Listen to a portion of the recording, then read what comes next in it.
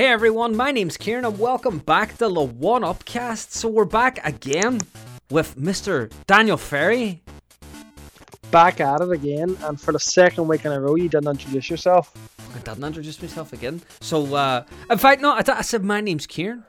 Oh, did you? And welcome to One Upcast. I actually remembered this week, because I think I forgot last week. I think you were right, and I was like, do you know what, I must remember. But that's alright, So, we're actually recording a day later than we usually do this week because there was a bit of an event. Did you watch said event? We're going straight on it. We're getting straight on. Breaking See, I news. knew you'd want more breaking news. Breaking My goodness. news. We're getting straight on. No introductions. No warm No up. faffing about this time. We're straight on. This is fresh. It's fresh. Fresh and breaking news. You know when you walk past a bakery in the morning and you can smell that freshness.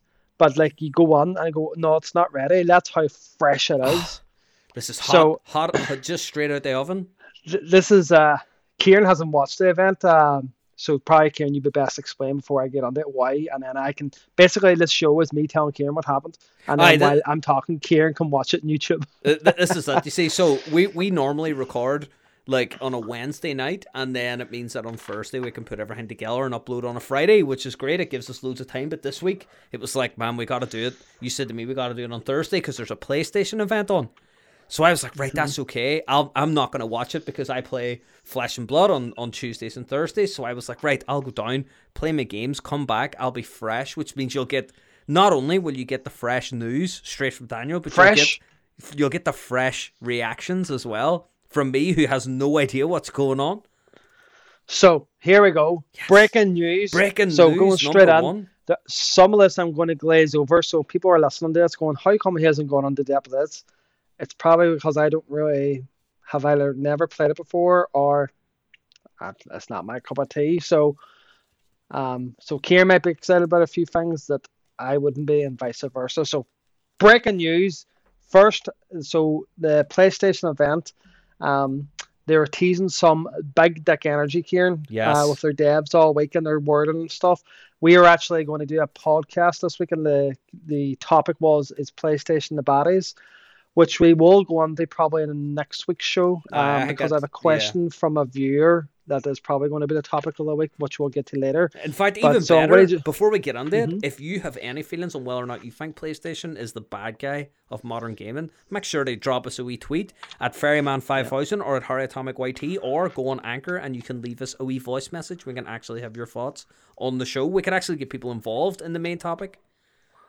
That was a beautiful segue. Thank you very much. I thought to myself, I got to introduce myself and I got to do my plugs at the start of the show as well as at the end. So that's me now. All my boxes are checked. Help me with that breaking news. So breaking news, first title shown was Knights of the Old Republic remake. Oh. Remastered, rejazzed, re-shiny.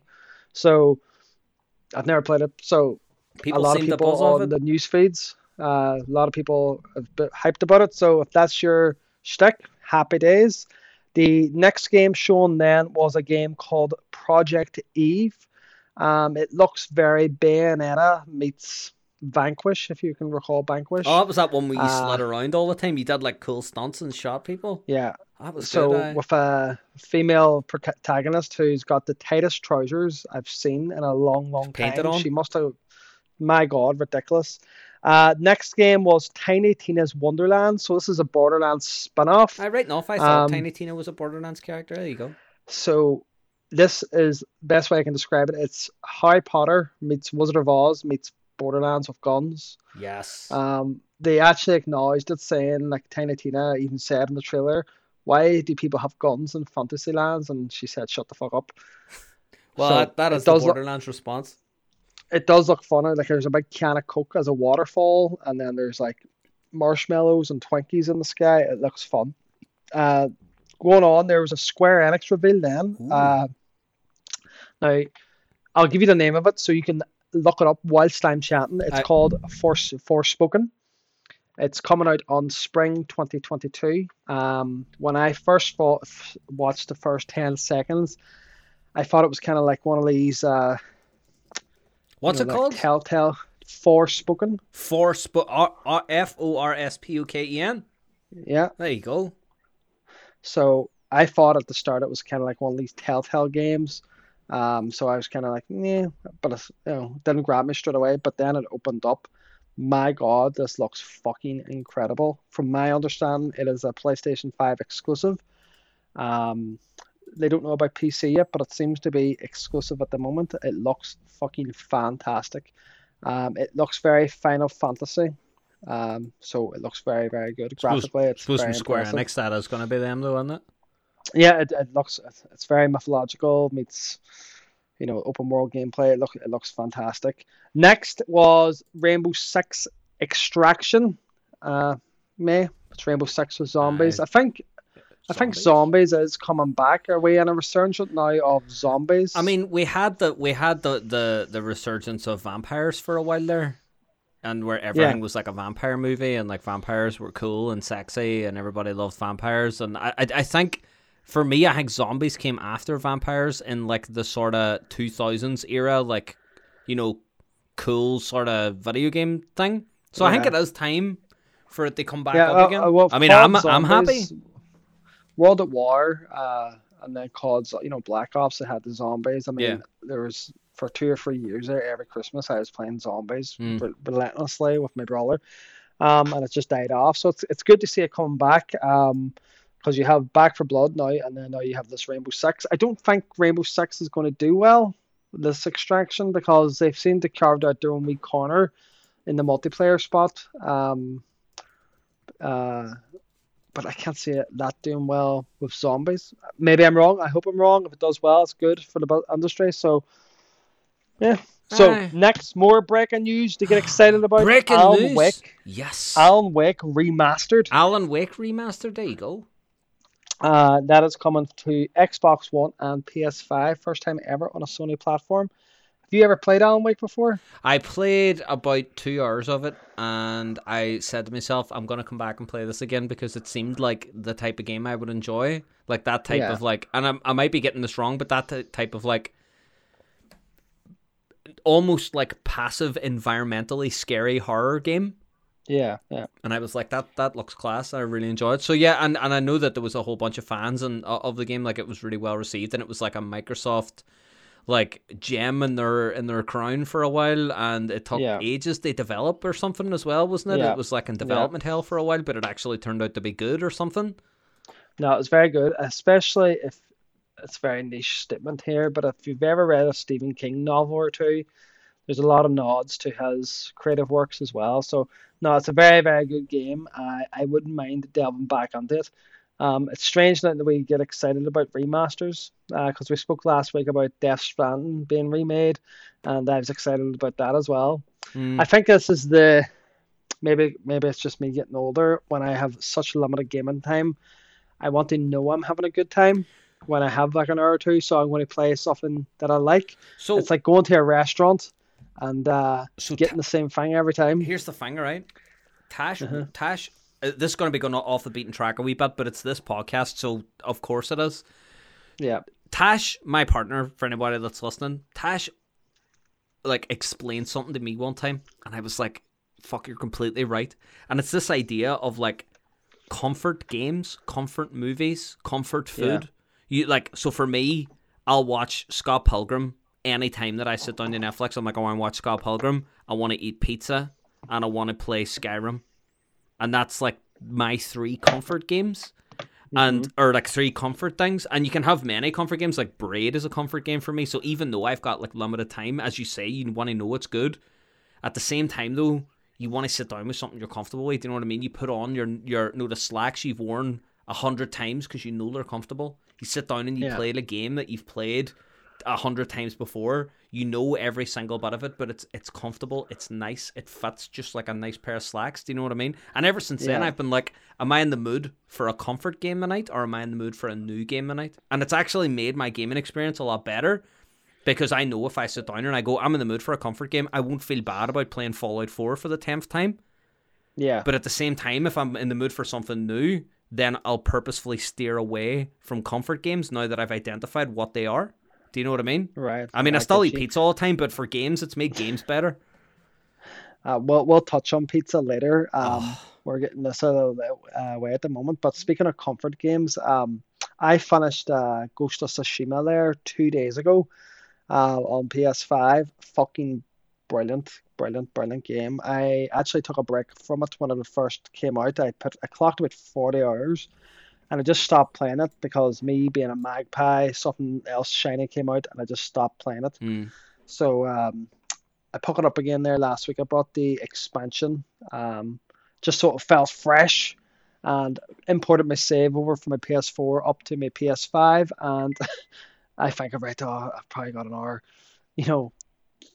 15, 20 hours before I finished it. I was on the second last mission, and I didn't even know.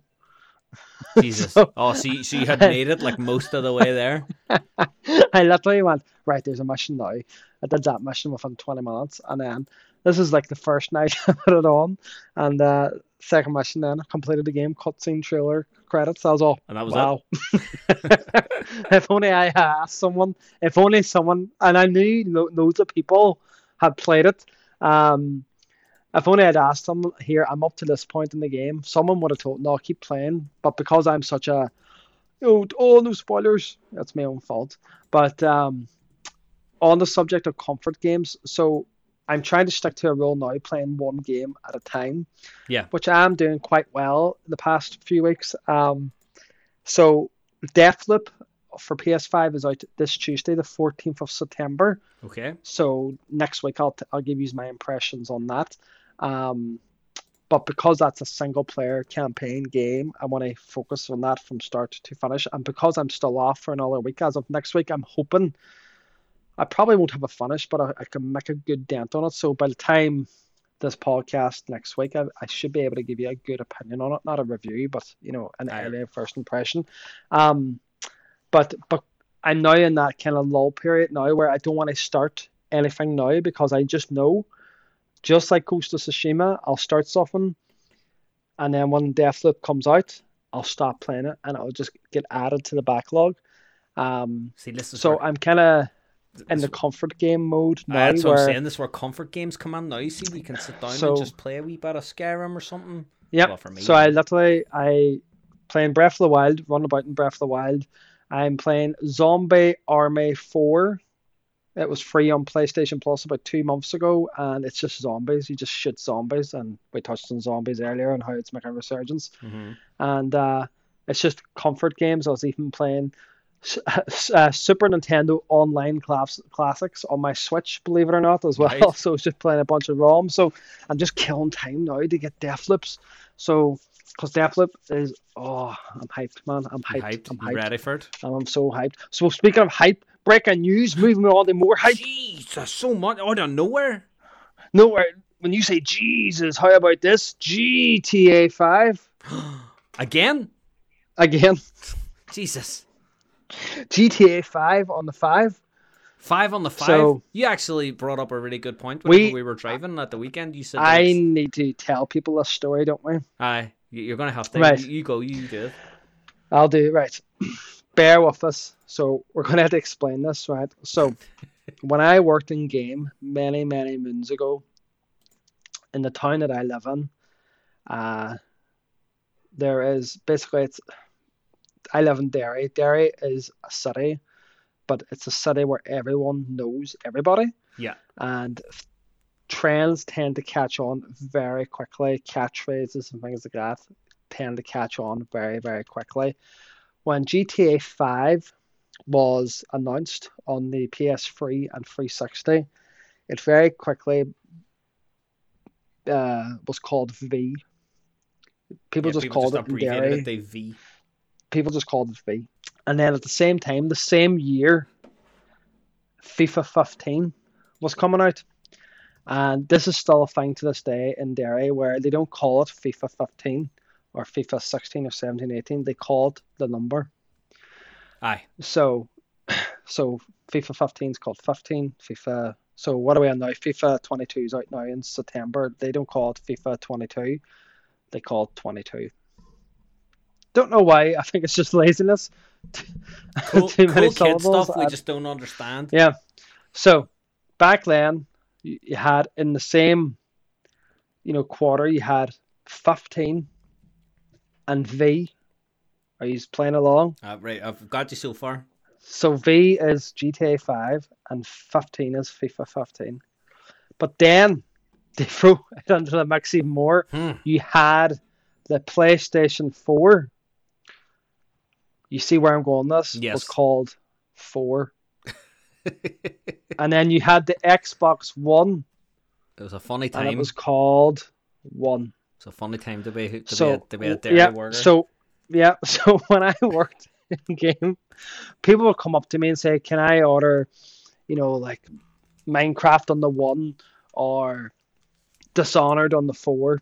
Things like that. You got used to, the words, the lowdown. You're down with the kids. Right. So I literally one day I was standing at the till, minding my own business, wiping down the desk. The door opens. We ring the bell. We didn't have a door. I'm just giving you the fantasy. Guy comes on. I tip my hat to him. I say, "Good day, good sir." And he goes to me. He comes up to me stressed, like he's perplexed, as if he's seen a ghost. He's had a tough day. It's like 9:30 in the morning. He's on the first thing on a Monday morning. Something's wrong. He's either a return from the weekend. I don't know what it is. I was like, "What's wrong?" And he says to me, "Daniel," because everybody knew my name. "Daniel, go and help me. I don't know whether to order 15 for the 1 or V for the 4. And the thing that worried me more was I knew exactly what I meant.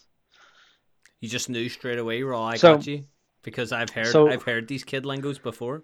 So that's where we're at. So, but we're now V is on the V. V is on the 5. Sorry. V on the 5. Jesus. So, in an alternative universe, somewhere in a different dimension, I still work for a game, and somebody's walking into the shop now saying, "Can I order V in the 5?" And boggles my mind. But anyway, does that mean you can buy V for the 3, 4, and 5? It does. In fact, you could buy V for the 1, 3, 4, and 5. So they showed a trailer, and it looked the exact same, and I'm like, but what else can you do? No, it's funny you should say that, because I can tell you exactly what you can do. This is very easy. Do a fucking expansion. Do like an extra 10 hours. Justify it, for fuck's sake. I know. And and you know what? It's a business, and businesses are going to make money. And you know what? It's coming out in March of 2022. There's going to be better console availability. They're going to bundle that shit in with PlayStation 5s. They're going to have a PlayStation 5 with a GTA in the box, and it's going to get heads turned. People are going to go, "It's GTA." Shark card and all sorts of it. Yeah. Because when they re-released it then on the 4, when it came out on the 3, are you following me? Mm-hmm. There was no season pass. GTA 5 or GTA, I'm confusing myself now. GTA 5 hadn't launched online day 1. Well, they did, but it was broken. But there was no season pass shark cards. But so when it came out for the 4, that's all we were selling. And it's crazy how, if anybody who's listening to this worked in game will probably be able to validate this. There was a shark card for $1.99, and it cut out 4 hours gameplay because it got you a red car. And you kind of look at that as an angry thing, going, "Oh my God, I can't believe they're nickel and diamond like that." But we sold more $1.99 cards in a fucking 2-week period than we had ever done. It was just insane. People were like, it's almost like you were doing them a favor, when otherwise it should have been like, if anything, it should have put you off the game. Because I remember there was a PlayStation Plus game out last month called AO Tennis, a tennis game. Mm-hmm. And when it's a free PlayStation Plus game, I don't notice. I just go, fuck it. It's not costing me anything. I'll dabble. I'll stick my toe in the bond. And sometimes, like Zombie Island 4, I'm playing now. It's a fun game. And I'll play it for a wee while until Deathloop comes out. It's your popcorn, it's your snack game. It's something to keep you going for a wee night. The first thing AO Tennis did, once I booted up the game, it asked me what region I was from. And then it showed me a tutorial on how to use the game store and how to buy packs for a tennis game. Yep. So I literally uninstalled it. I didn't even play a single match because I was just like, if that's what you're doing, I'm out. I'm 100% out. Because if I was in the other end of the till and I walked up to the till and buying GTA 5 and the shop assistant said to me, do you want £2 for the V? I'd be like, I'm out. Why am I giving you £2 when I'm giving you 50?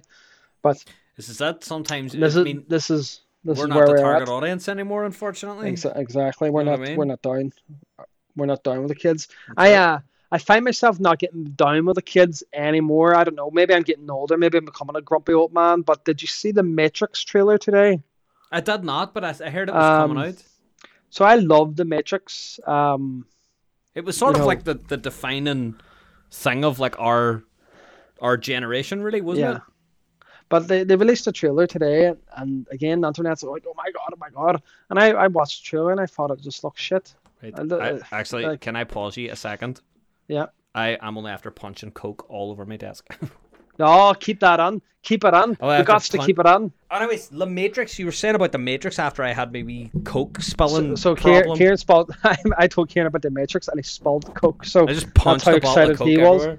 So I watched the trailer and the internet was having a meltdown. And am I out of touch? Really? I thought it looked shit. I actually thought it looked shit. I just weren't a fan. I don't know. Like I think with the Matrix, it's been too long. Is that a thing? It's been far too long. It's like remaking the Goonies. I know that's longer, but so the Matrix existed. All right. For me, I think the Matrix was a product of its time. The whole idea at the time when the Matrix came out was like computers everywhere.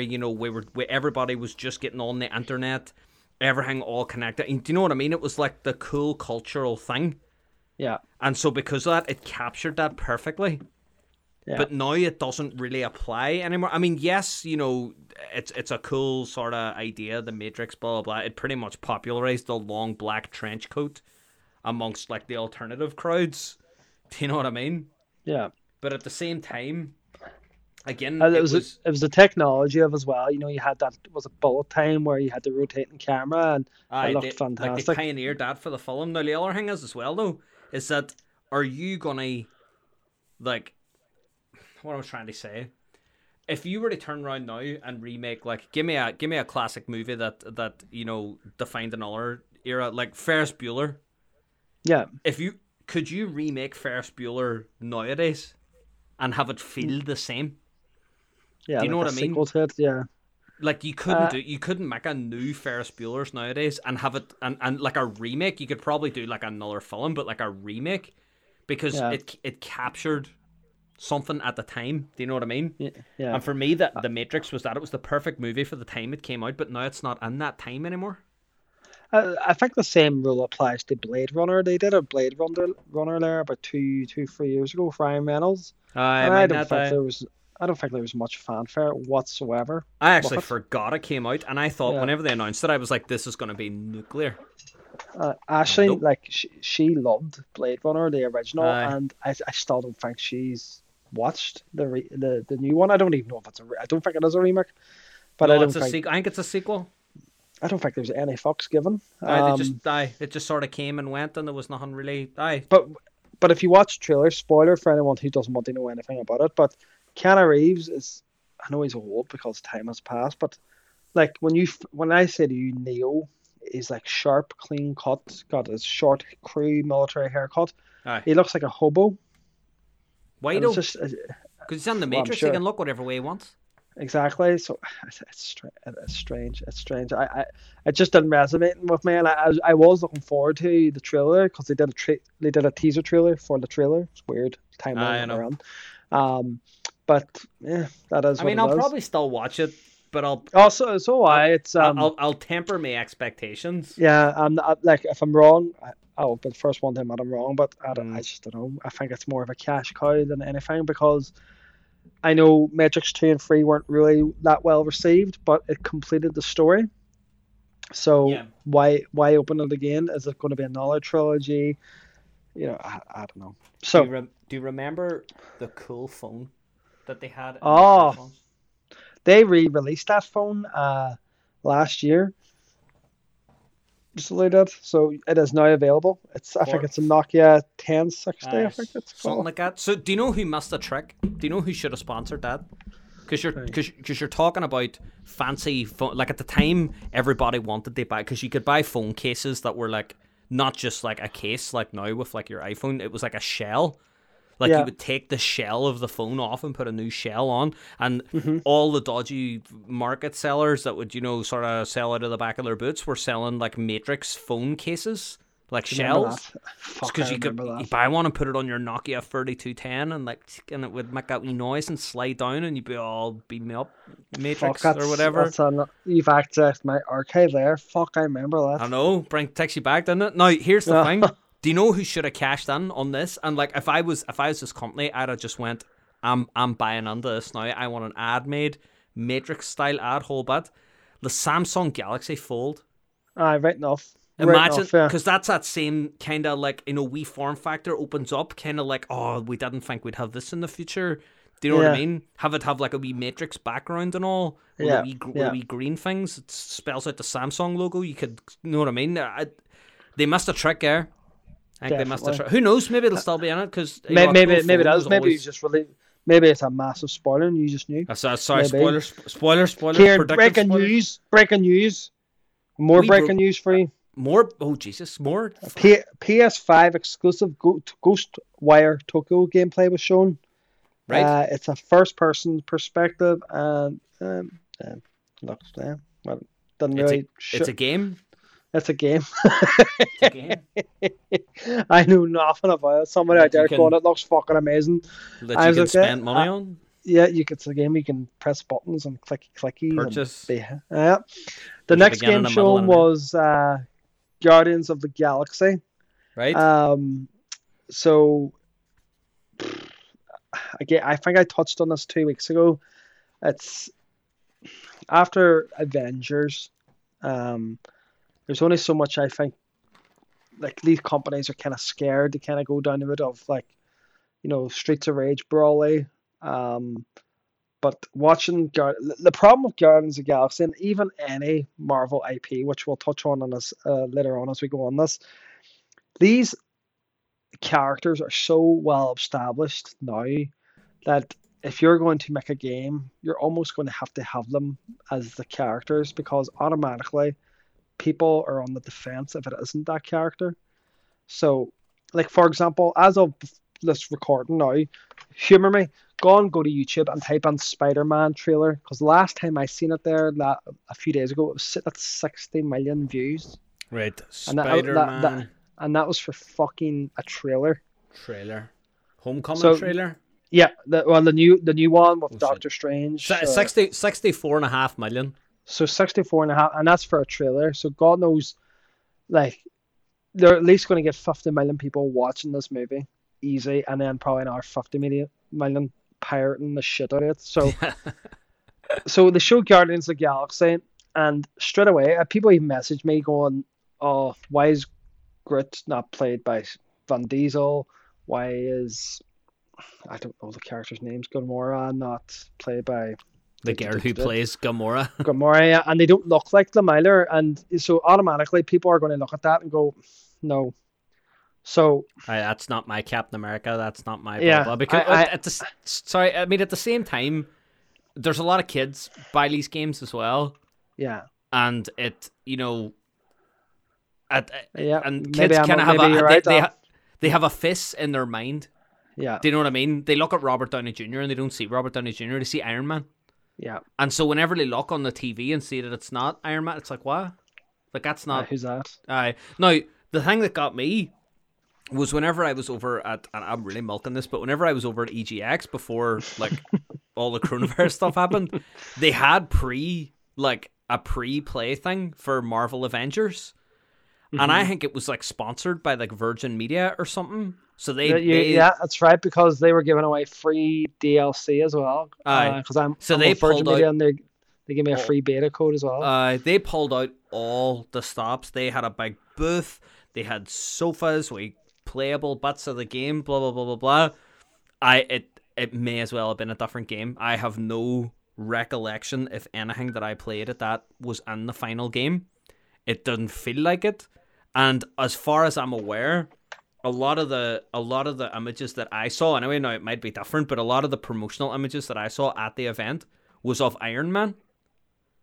And Iron Man's in a suit, so you can't see him. So, if you know what I mean, it just, whenever I saw Iron Man, you're like, oh, Iron Man, that's the suit, yada, yada, yada, I'll play the game. And then you're playing as Iron Man, so you're in the suit. But then whenever they did the reveal with all the other characters, and they look completely different to their actor counterparts. Yeah. Do you know what I mean? Like, Iron Man was sort of low-hanging fruit, and I think that sort of set people's expectations wrong a little bit. I think, obviously, with the success of the Avengers movies and the Marvel franchise as a whole, they thought this game, Avengers, was going to print money. Yeah. Because you have, like, when's the last time you've heard of a broadband provider getting in on a game? Never. Do you know why? Yeah. Because this is just I'm putting my tinfoil hat on here. I think they had the business plan for that game first and the game second. 100%. I think they went. We have an Avengers. We have the license to make an Avengers game. So what we're going to do is we're going to go and sell ad space, or like the equivalent of ad space, like integrations to other businesses. So you're at Intel, because I know Intel did stuff as well, and you know, I work at the game studios that's making the Avengers game, and I land under you and I go, hey, if you pay us X amount of pounds, we'll make exclusive DLC for your company. And then you go, oh, well, what game is it? What are you working on? And you're like, the Avengers. Yeah. It doesn't matter. You could be, it's like, it doesn't matter about the gaming side of it. They're just going to go, oh, well, the Avengers is like, you know, the hottest movie franchise out. It's got merchandising billions out the ass. Of course I want a slice of that pie. And they'll be like, yeah, I'll pay you 8 figures or whatever it was. I'm just making that up. But like, I'll pay you X amount, whatever you're asking, to get Captain America wearing like Intel colors. Do you know what I mean? Like an Intel powered fucking Iron Man or something. Do you know what I mean? Yeah. And so that's all it was. So nowhere in that business transaction does gameplay come into it, because that doesn't matter. Do you know what I mean? That's the secondary part. As long as you see the logo and the Avengers beside one another, that's all they need. And I think, like, I actually completed the Avengers story. So the game was kind of split up into 2 games. Obviously, what happened is I think the wrong studio made it. I mean, Square Enix makes some amazing games, but it's not their wheelhouse. Like, it's not their wheelhouse. So their campaign was brilliant. Anybody played the campaign, it was absolutely brilliant. But then it was like a 6-hour campaign, and the rest of it then was they're trying to go after the Destiny crowd, where you had like your loot grind. So there'd be like 8 set maps where you go in and do a raid or fight a boss or whatever. But this is how they made their money. So they advertised that everything was free to play, all this campaign, unlike other games where expansions were chargeable. But what they did is, like, you're familiar with the Battle Pass model, correct? You get rewards every so often, and if you buy the Battle Pass, you get better rewards and bloody. Yes.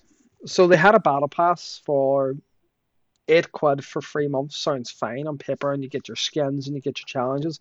However, they then had individual battle passes for each character, which was another tenner. So you brought the battle pass, and if you wanted to get all the skins for Captain America, you had to then buy the battle pass for Captain America. So what do you get for just buying the normal, like, £8 one? You would get random loot boxes, random assortments, RNG.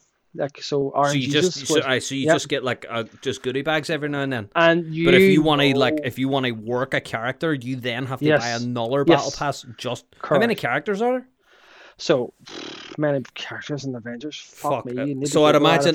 So 16, not 17. So they're not. You just know there's an algorithm in there. Let's just say you're grinding 4, and you're really hoping for like a legendary hammer skin. You just know there's an algorithm in there from the loot box that the game will identify who you're playing as least, and they'll give you a reward for that character.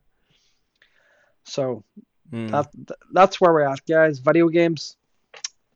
So Don't support. And you know that I was about to say don't support shit like this, but thankfully, I don't know why I say thankfully because devs have worked really hard on this, but it's the publisher's greed. So this game has kind of tanked. So they're still supporting it in the hope of getting revenue back, but we can't be supporting models like this. I mean, Eidos Montreal made it. They made the Tomb Raider games, and the Tomb Raider games are fantastic. And I touched on the campaign being brilliant because it was them that made it, and I don't think Eidos Montreal have ever made a bad single player game. So it's just a shame that publishers. I understand you want to make money, but don't be bleeding your consumers out the ass because that's how you lose consumers. So, I mean, at the end of the day as well, I mean, these things, even if you're not paying money, you're still expected they tune in every single day to get your daily rewards and all that stuff. You know what I mean? Like you're being like not to go too part of the people here, but like you're being conditioned. Yeah. They log on every day, and then eventually then you get a sense of connection to it where you're like, oh, well, I do this every single day. I must love it. And then you put money on it and you go from there. But there are games that do things like that well, which is okay.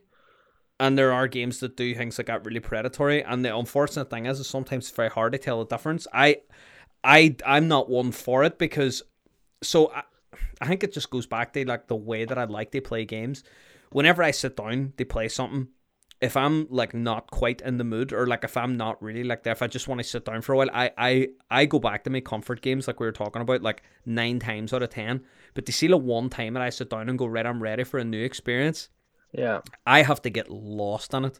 Like I have to have nothing pulling me out of the world.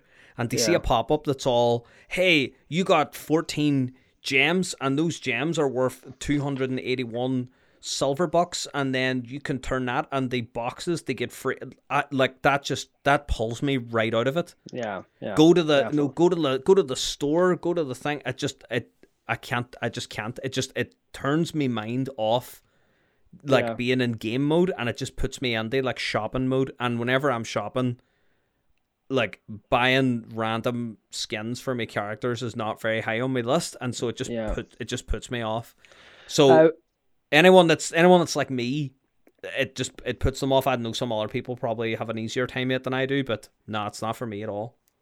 This reminds me of the Destiny 2 days, or was it Destiny 1, where you did the big loot grind in Destiny to get the Gjallarhorn. Do you remember this? I remember hearing about it. I never did it, but the Gjallarhorn was like this really rare, really hard rocket launcher, really powerful. So if you got it, it was really powerful. So like when Destiny have a forum, Find My Game. So if you were doing a raid, it was almost like it was essential. You had to have somebody in your raid that had the Gjallarhorn. And to get the Gjallarhorn, it was just basically free RNG and like grinding the hardest raid over and over and over again, hoping for a drop. And you kind of almost had that swagger. It was kind of like back in the day when you unlock Gold Mario in the Mario Kart. When I say back in the day, like 4 or 5 years ago. So if you've seen somebody online with a Gjallarhorn, they kind of like walked in the room. It's like the guy who invented the USB. When he walked into Intel, all the gears are screaming at him. That's the inventor of the USB. So like when you're on the tower, somebody walks in there, a Gjallarhorn, you're like, yes. Yes, like, I'm with that guy. We're one. It almost created that FOMO effect. Oh man, I need that. I want to be that cool guy. And then what did Bungie do for their next expansion? Pre-order fucking Black Magic expansion, whatever, and you get the Gjallarhorn. Did you get it? Did you get it with a? Yeah, you got the Gjallarhorn. As soon as you pre-ordered, they dropped it because straight away. As soon as you pre-ordered, you got the Gjallarhorn straight away. So all of a sudden, overnight, everybody in the tower had a Gjallarhorn.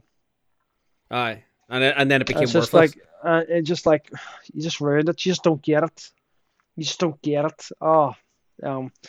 So sorry, where were we? I just went on a tangent there. I don't know. We've been all over the place. We could probably keep going for another ages on this tangent, but you did give me some breaking news last time about Avengers. We talked. No, it wasn't Avengers. Yeah. So my point being is that I think the Avengers game is going to hit Guardians of the Galaxy as well. That's my point. I think people have been too burnt by this, and they're going to look at that because it's made by not by Eidos. It's been published by Square once again, and they're advertising this one that there's no season passes, no expansions. It's just a story. That's it. There's nothing. Once you finish it, that's it. Right. But again, I don't think people trust them. I don't know.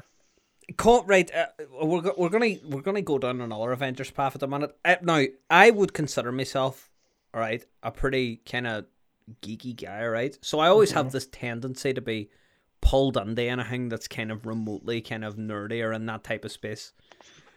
And the Avengers, for me, there was a time whenever it felt like we were in like the golden age of like Avengers stuff, around the time of like all the Thanos stuff.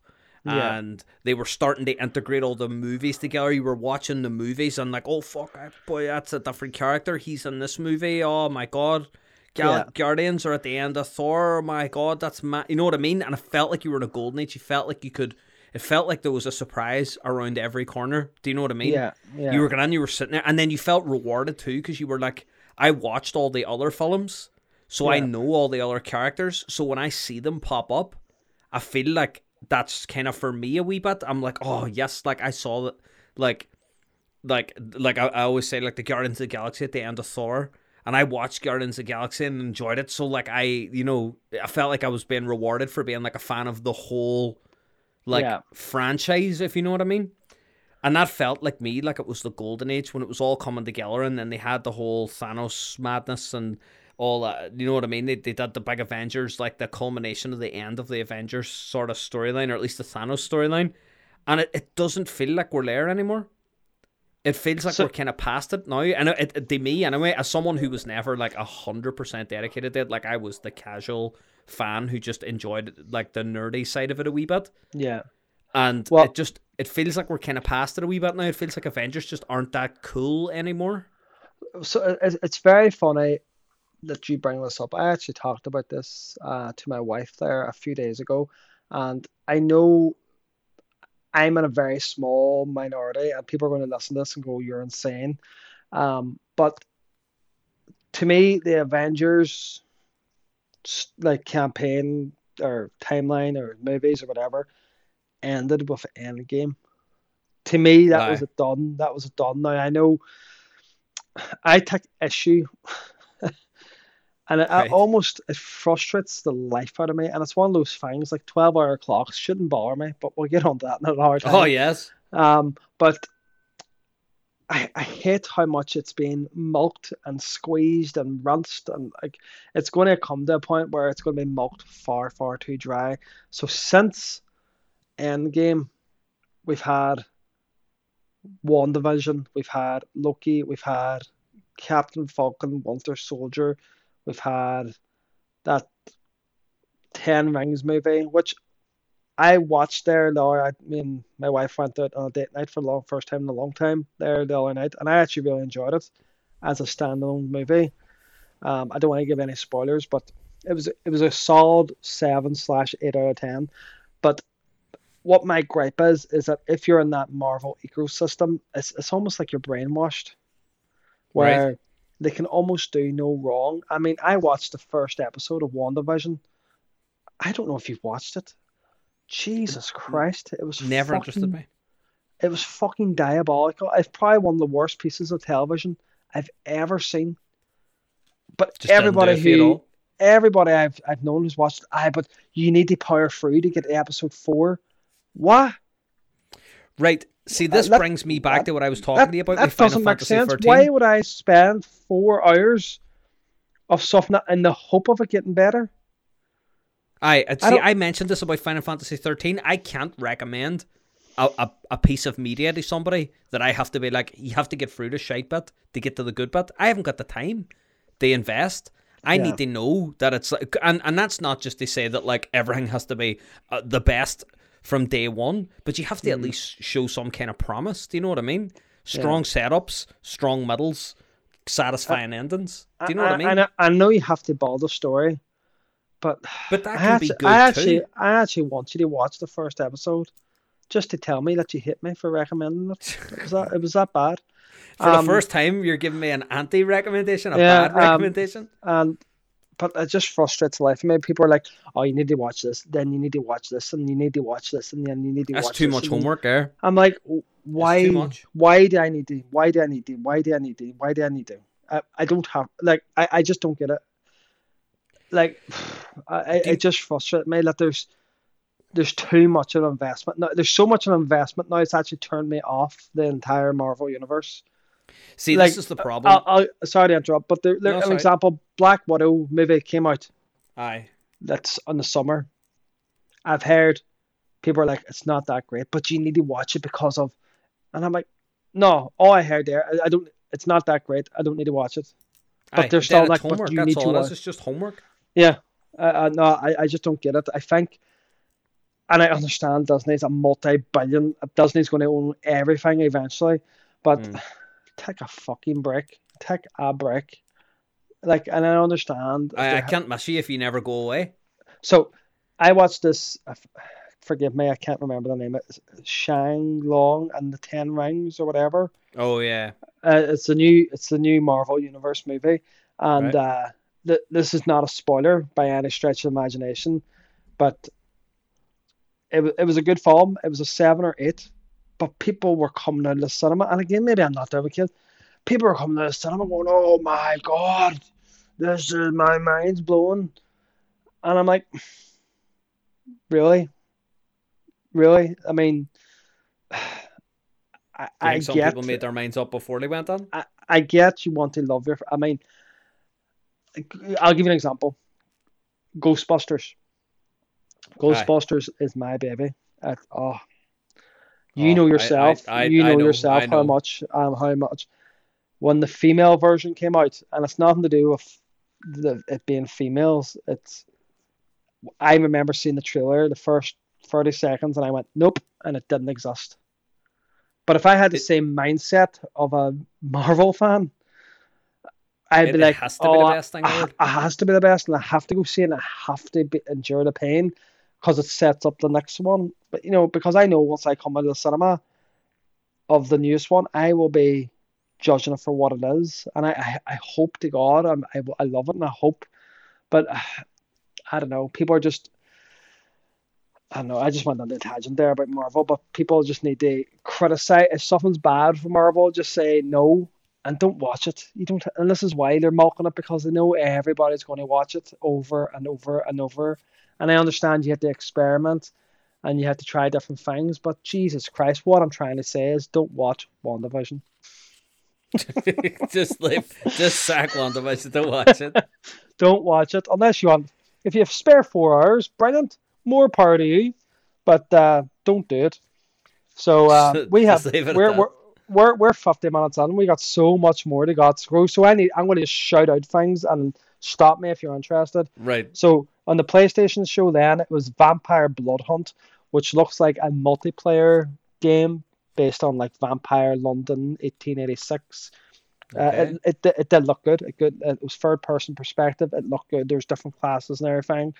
I don't know if it's exclusive. It looks like the multiplayer game. It looked quite good. Then they showed a trailer for Deathloop out this Tuesday. You need to watch a wee trailer for that because I think you'd enjoy it. It looks like it'll be up your alley. What's it called? Deathloop. It's made by Arcane Studios of Dishonored, an Xbox owned studio, and Deathloop is a PS5 exclusive. So there you go. The next game, I'm going to pronounce this wrong. Tanthica, Tchica. Imagine Rhyme. Remember Rhyme? Oh, I loved that. It was a great game. It looks like Rhyme meets Moana meets Breath of the Wild. So much so, I think Nintendo are going to sue them because of the theme music. Jesus Christ, it was like Wind Waker. Ridiculous. Clearly heavily inspired.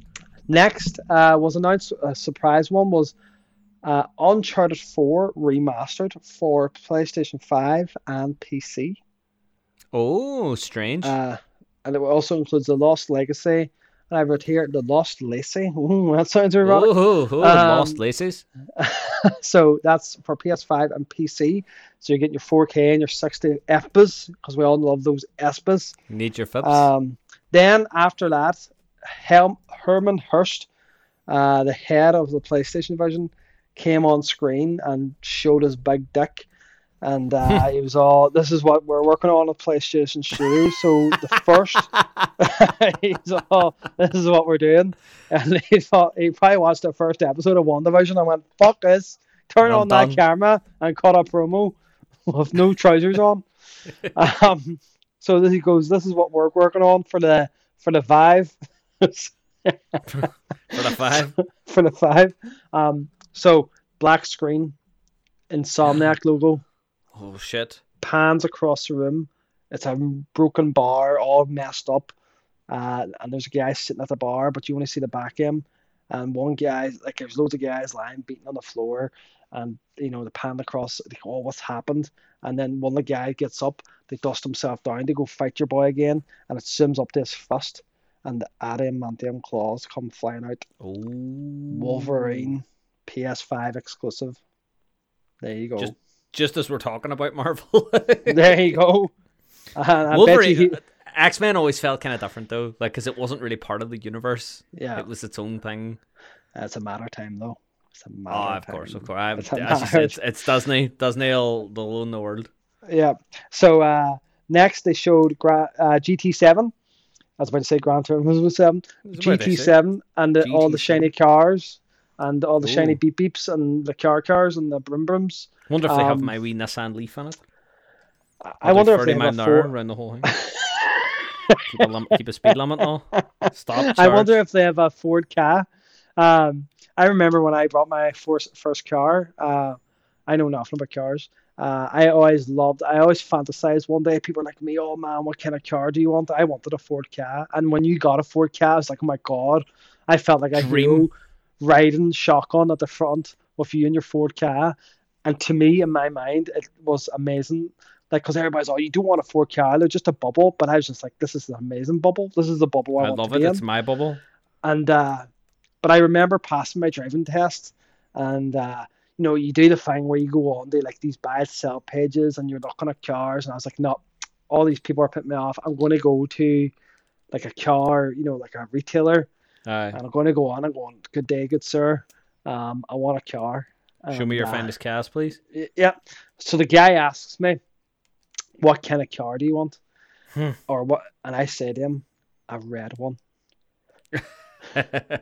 True story. And he goes, why a red one? I was all, because I passed my test on a red car. And he literally, it was like, there's a couple of red cars there. And then the rest was history. So what's that? You got a red car too? I got a red car. So it was a Citroen C3. So I wonder if that will be in GT7. I don't think it will because it was a €15 car. But if it is, day one, I'm on. That's you got it to get your red car back. If you put it, I hated going on the fifth gear. I never understood why that car had 5 gears because see if you put it in the fifth gear, it was like me watching the episode of WandaVision. It's like, what the fuck is going on? It just noped out. Nope, it's me done. I'm finished. No more. If there's a female-less episode, and I know my wife's listening to this, if there's a fucking female-less episode, do not watch that fucking shite. So, next, we have 2 more to go through, and then we go on to questions and topics. So, next was Spider-Man 2. Oh, it looks good. Spider-Man 2. First one was good. I enjoyed the first one. Did you play Miles Morales? I didn't know. You need to get on that. It's fucking brilliant. I actually think it was better than Spider-Man. Did you? Oh, fuck. Well, yeah, it's a shorter campaign. It was very, very good. So Miles Morales and Spider-Man is in it, and the protagonist is Venom. So it was just a cinematic trailer, but it looks very, very good. It's scheduled for 2023. So in other words, 2024. Yep. So that's what that means. And then the final trailer was God of War Ragnarok. Now, whilst I talk about this, you need to just have a quick glance of gameplay there on YouTube. So God of War Ragnarok is the sequel to God of War from the PS4. God of War on the PS4 was fucking phenomenal. They reinvented the franchise. Took a risk because they had to, because it was kind of gone stale with hacky, slashy. But God of War on the PS4 was absolutely brilliant. But this one, so visually pretty. It continues the story with Kratos, I was about to call him God of War, Kratos and his son. It looks something special. Again, they say it's next year, but you always add a year just for game development. All in all, looks something special. That was Sony's conference. A lot of big dick energy. I was convinced that we were going to get a Metal Gear Solid on the 5. But it wasn't to be, which is unfortunate. But in a nutshell, in the next 2 years, in summary, on Xbox, we're getting Halo Infinite, Horizon 5, Hellblade 2, Redfall, Starfield, Fable, and Gear 6.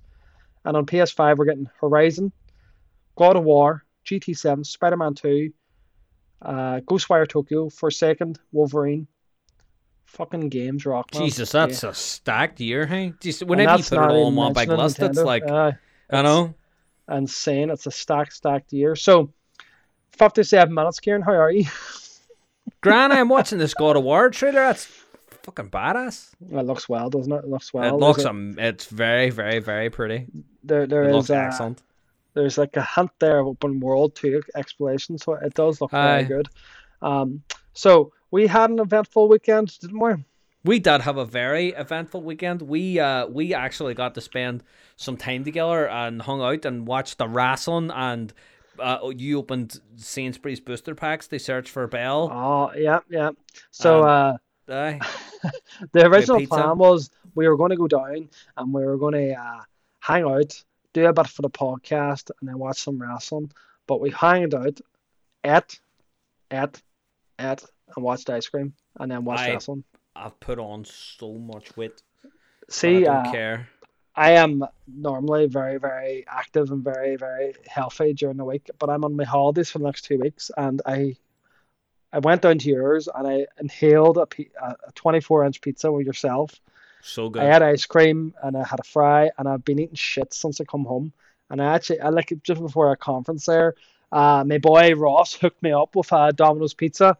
For a pizza bet, and I fucking had that with ice cream and cookies, and I'm just feeling so bloated. And now, I'm just writing this week off. I'll start on Monday, get back on it, and because as you know yourself, no diet starts on a Friday. Fucking crack on it. So I had an absolute fucking ball. I want to say to the people, Kieran and his missus had fucking treated me like a fucking member of royalty. They made me feel so welcome. I was actually gutted to leave them. I was so comfortable just to sit there, scratch myself, and just have a ball, play games, and chill out. That AEW wrestling, man, was so good. So good. It was like WrestleMania weekend. It was fantastic. It had a buzz, it had the buzz back that we were looking for. Definitely. That buzz it was missing. And then afterwards, even the next day, it wasn't away. Like, I went on YouTube and started watching bits again, and you know what I mean, trying to relive it again because it was so good. And like, oh man, it was as soon as I got home, I downloaded it just to show Ash, and I was like, oh, look at this bit, and look at this bit, and look at this bit. Oh, so good, so good. I know. So it was great. It was great to meet you face to face in person again, because people might know we're not actually in the same room doing this podcast, because some people don't know that. I know we're at opposite like sides of the north. We're at so I moved away years ago now, and the podcast started, I think, as a way of us kind of like reconnecting and like doing something again, and it's been that again. Yeah. Now, which is nice, and so it was nice to have you back down again, and I think that it only made sense to sit and think like, oh, if you're down, we'll do something, to do with a podcast, because it's something we do remotely, so we may as well do it more in person. But at the same time, it was nice to just be like, do you want to just hang out? You know what I mean? Yeah. Just enjoy, just fucking sitting and eating shite and watching wrestling, and just, do you know what I mean? Especially eating shit. No, oh my goodness. We're still working through that. We're still working through like some of the shite that was left in the house. So whenever we're done here now, I'm going to go in and just eat more and watch Doctor Who or something, because we're working to that again. For context, Kieran and his partner are vegan, and before I went down, I was all happy because they're putting me up this weekend. I want to buy them a wee present for the house. So my original plan was to go to like Tesco's or Marks and Spencer's or Fortn's and get like vegan chocolates or vegan treats. And so I went to Fortn's and they didn't have anything. I went to Marks and Spencer's and the girl argued with me who took me to the gluten-free aisle and she told me gluten-free is vegan. To which I argued it wasn't. And then when I left, I Googled it and it still didn't get a definitive answer. I rang my wife and she was like, no, it's not vegan.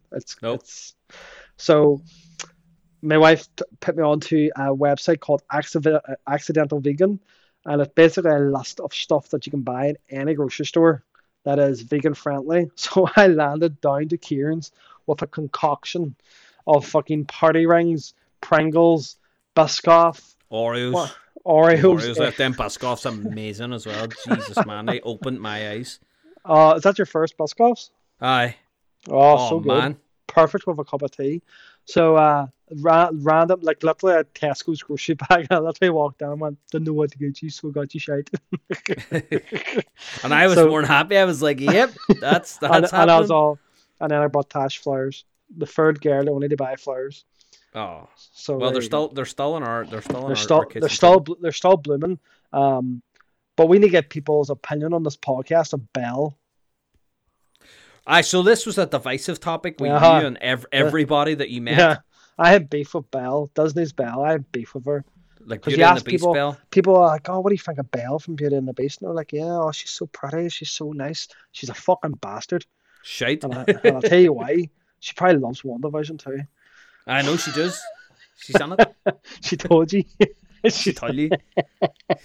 Her and the Beast's on it. Belle was after the deeds. Simple as that. She just wanted the payout. So, and Gaston wasn't the villain. No. I know he kicked. I mean, he was a wee bit rough on the edges, but who hasn't? I kick your door now and go, Kieran, lad, your ma has been kidnapped by a wolf in a castle up a street. And he's saying she's not getting out. And he's got this magic mirror and he keeps holding at the moon. You're not going to sit there and go, hey, lad, you're a bad guy. I'm not listening to you. You're going no, don't be at that. Hey, he might have feelings. Hey, he might want to dance in the big ballroom. Hey, never know. Calm down. Hey, man's worried about his deeds. Like, so, like, the man was not a villain. You know, he was a prick, but he wasn't a villain. He wasn't. I mean, it's not illegal to be an asshole. You know what I mean? You're allowed to be a dick. Do you ever watch Wreck-It Ralph? Aye. Remember Zangief went, just because you're a bad guy doesn't make you a bad guy. So that's Disney canon then? Exactly. That came straight from Zangief in a Disney movie. Yep. Who's a Capcom character? Aye. In Street Fighter V. Hey, Street Fighter V. V for the Super. But like, here's the thing. So Gaston then, clearly, he might be a bad guy, but it doesn't make him a bad guy. Yeah. Do you know what I mean? Exactly. So people need to park them expectations. Do you know what I mean? This is the modern day now. Like, you need to think modern. So he lands up, Ben, and he kicks his ass. So I'm saving you. Candlesticks are trying to set him on fire and all. Wee cups are fucking smashing all over the place and all. Witchcraft, black magic. I know, big. I mean, now let's face it too. Imagine you walked into a house, all right? Now, again, you come to my door, kick a door in. Hey, big wolf man, kicking their boy's ass. Style your ma. And I'm like, fuck, we need to sort this out. Like, so you grab your pitchfork because you're brave, right? And you go, on, I'll get the lads together now. We'll go up and we'll bit the fuck out of him. And I'm all right, that's all right. So we land up, and then you lead the charge. You go in because you're brave, right? And then you get attacked by a wardrobe. Like, that would kind of put me off a wee bit. I'd be like, right, there's something here. Because if you opened the door and it was just wolves or people or something, you'd be like, right, let's fight. But if you open the door and there's a wee candlestick trying to set you on fire and he sounds like a French guy, you'd be a wee bit taken aback. Do you know what I mean? You would. Your first reaction might not be to rush in and fight him, because how do you kill a wardrobe? Do you know what I mean? There's more to worry about, but that it stopped Gaston. Nah, straight on. He done blank. He went, fuck off. And what done him in at the end? What done him in? What you know what I mean? Shoddy workmanship. That's what done him in. So not only was the Beast had his ass kicked. He knew not even going to start. Get his ass kicked by Gaston, who fought fucking wardrobes and teacups to get right up to him. He stood on the edge and he was, oh, it's me now, bitchy. I'm going to get that ma back. Everything's fine. But little did he know that the beast doesn't pay his contractors, so they don't finish jobs properly. You know what I mean? That's another reason the beast's an asshole. To be fair, he probably got turned onto a fucking, I don't know, a sofa or probably, something. I know, it's like, oh no, look, now that boy's a fucking monitor stand. Do you know what I mean? So, how do you get...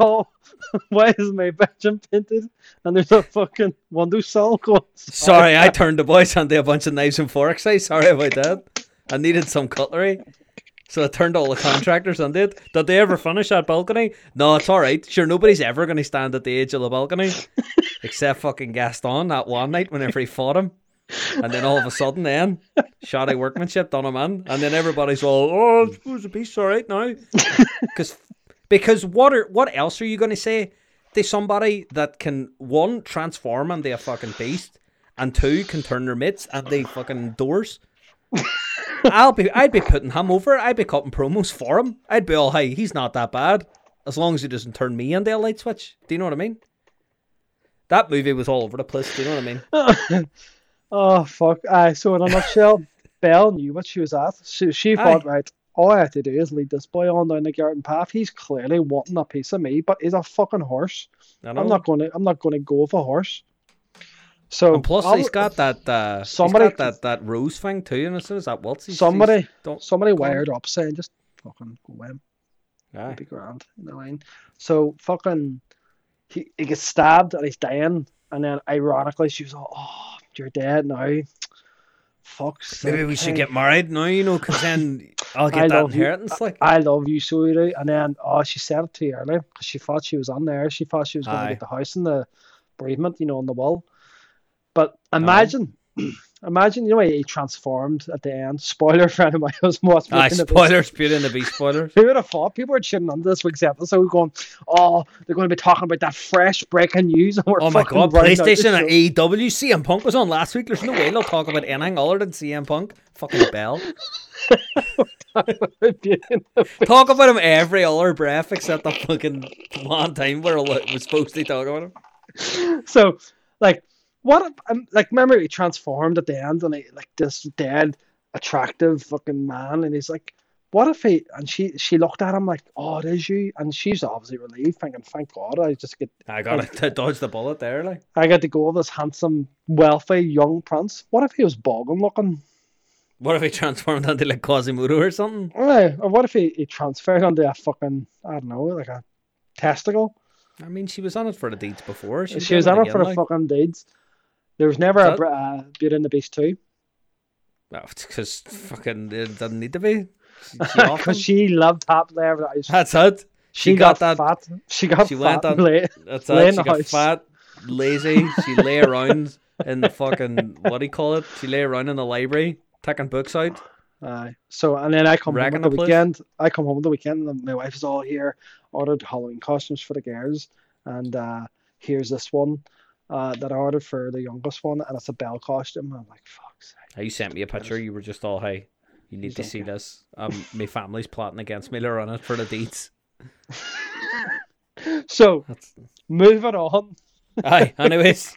So we have a question this week from our friend, a good listener of the show, Joe. Joe writes in, and I know you touched it on the front, but we're going to jump on it there as well. So Joe writes in via Twitter, just like you can, but we really want you guys to send us a message via the Anchor app so you can actually be on the show. It'd be great to have it. But again, Ferryman 5000 or Harry Atomic YT, you can send us a wee PM there if you want, but please, please, please, we would love Anchor app. They'd love to get you on the show. So Joe asked a question for the one-upcast. So it'd be good to hear your perspective on it as well. It involves parenting as well. So yes, lads, glad you're back. Keep up the great content. Makes working from home far more enjoyable. Cheers for that, Joe. As a gamer and a parent, as a gamer and a parent of a gamer, I'm constantly checking what my kids are playing and who with. I feel like I'm in the minority. Do parents care less about what content their kids are exposed to, and are games seen as toys for kids? Right. So that's a really interesting point, because I think that being a gamer who's the parent of a gamer will obviously leave you more in tune to what's going on. Yeah.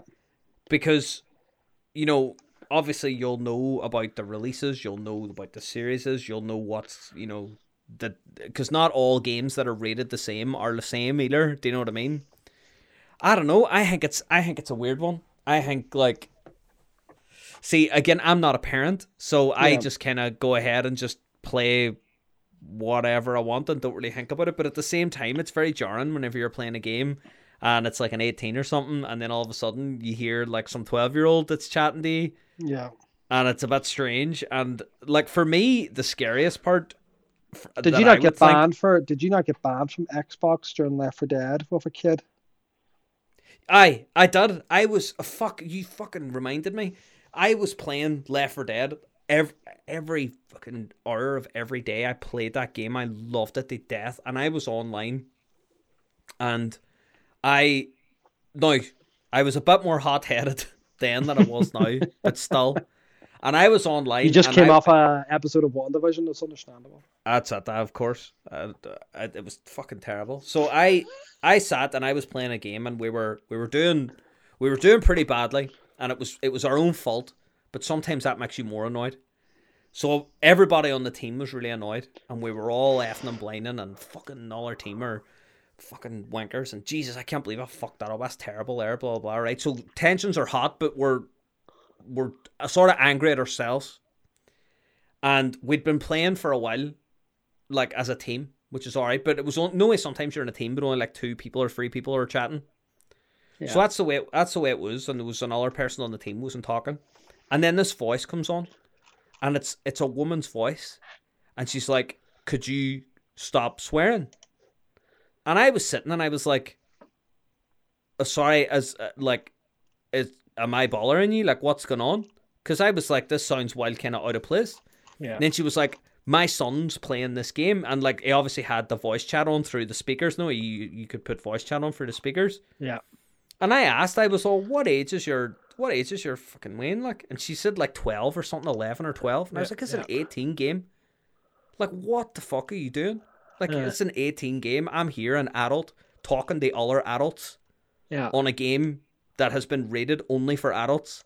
I would like to think that that's a space that if I'm allowed to drop a wee F-bomb every now and then, that I'm all right. Yeah. Do you know what I mean? And if somebody was to turn around to me and go, "Hey, I'm not wild for swearing," I'd probably try and rein it in a wee bit. Yeah. But at the same time, that's the space, that's the expectation. So I think, and then eventually I got reported to Xbox Live and got a ban for like 48 hours to cool down. So, I earned my stripes there. But like, whenever it comes, like, that's the bit that scares me the most, is the online interactions, because if kids are playing on like GTA Online or something, again, that's an, I don't want to say, I'll say grown up, because that's probably nicer than saying adult, but like, it's a grown up space for grown ups. Do you know what I mean? Yeah. And it's been rated for grown ups. So whenever you're in there, you expect they have grown up interactions. And at the same time, if somebody's crying like a big fucking Wayne or something like that, there, you'll turn around and be like, "Go and grow up," because you know that. Yeah. Again, it's a grown up space. Yeah. And that's the scary bit for me, because again, it's your kid interacting with grown ups in a grown up space, which is strange if you're not like privy to what's going on. And I don't know, maybe at the same time though, we grew up in a very different kind of setting and a very different generation. Do you know what I mean? Like, we had probably very little opportunities to interact with adults in an environment that wasn't controlled by our parents. Yeah. We would have played games with your friends in person because it wasn't on the internet. Even if you were going on the internet, it was the internet in its infancy. We were probably just, fucking playing Neopets or something. No, it wasn't really the same as it is now. Yeah. And so that's kind of what gets me. That would be like the scariest part. But again, you're talking about people not caring as well, and that's really true. But again, I think it's just people that aren't in that space. And dare I say it, some people that expect they like buy an item that'll parent their kid for them. Yeah. And so like there was times whenever I was in a store, right? Because I worked in a few game stores as well. I'm sure you've had these experiences where like GTA will come out, V will come out, like, and some parent will come in and they'll be like, "Oh, I want to buy GTA," and you'll be like, "Right, that's all right." You'll see their Wayne with them, and you'll be like, "Right, is that for you?" And oh no, it's for the wee man. And you're like, "Right, well, I can't sell that to you because it's an 18 game." Oh no, sure, all his friends are playing it. Yeah. And then you're like, "Well, one, I can't because I'll get fined." It's the playground mentality. Aye, but then at the same time, I understand where you're coming from because some people just get really angry. Oh, I say it's all right for him to play it, and you're like, well, it doesn't fucking matter. Stop shouting at me. If you shout at me, you actually make me want to help you less. Yeah. But if some people turn around and be like, aye, but all his friends are playing it, so it's all right. Then and then you're like, well, fuck, that's a wild hard position for you to be in. Because if you say no, and your Wayne goes back into the playground, as you say, or like out with their friends, and they're all chatting about GTA, and they're sitting there talking about games that you bought that's properly rated for them, then you're putting your Wayne at a social disadvantage at a time whenever everybody's forming social bonds and learning how to act socially around one another. Yeah. Like, I don't know, but I don't see. I'm starting to get really existential. I don't know if I can deal with that. Like, that's a lot. What's your perspective? You are a parent. So I am a parent, and I can relate where Joe's coming from. I think with Joe, and he probably has the same mindset as me, working in that kind of environment, because I know Joe worked in a game environment before as well, where you do see the ugly side of it, where, as you say, you have people coming on to buy GTA or Call of Duty, and they don't care. And unfortunately, I think he's right in this question when he asks, as a gamer and a parent of a gamer, I'm constantly checking what my kids are playing. Not a lot of people do that. And as you say, they almost want the content to parent the child themselves. It keeps them quiet effectively. Right. So, I've had instances where a parent has come on for GTA and, we warn them, listen, this is an 18 rated game. We have to tell you that there's full frontal nudity in it. It's, I give the rundown. And I've had people verbatim saying to me, he's seen worse in the house. There is. What does that say? Like, yeah. So, but again, and at the same time, I think we're only seeing the ugly side of it. I do genuinely hand and heart believe people are more media savvy now, as as they've caught on older, they're kind of catching on what kind of content their people are playing and what kind of interactions they're having with people online. Like my daughter's at the age now, she's approaching 6, and she's at that age now where she wants to play the tablet, and even things with me where obviously we let her use the YouTube Kids app, so it's all moderated. YouTube do a good job of keeping inappropriate content out of it. They just don't do a very good job of keeping things out with like a different language. Yeah. So it's kind of frustrating. But there's also things where I'm constantly watching, like, even though a game is child appropriate. So there, for example, there's this Peppa Pig hospital game that she wanted me to download the other day, and it was free, and I was all, that's grand. But every 30 seconds there was an ad, and she was forced to watch this ad, or she had to buy like these Peppa coins to skip the ad, and you only got so many Peppa coins a day to skip the ads, and then you could buy more coins to buy more skips. And like she understands how to navigate through a tablet, but she doesn't understand, that I have to buy coins. And at one point she even said, could you not just buy more?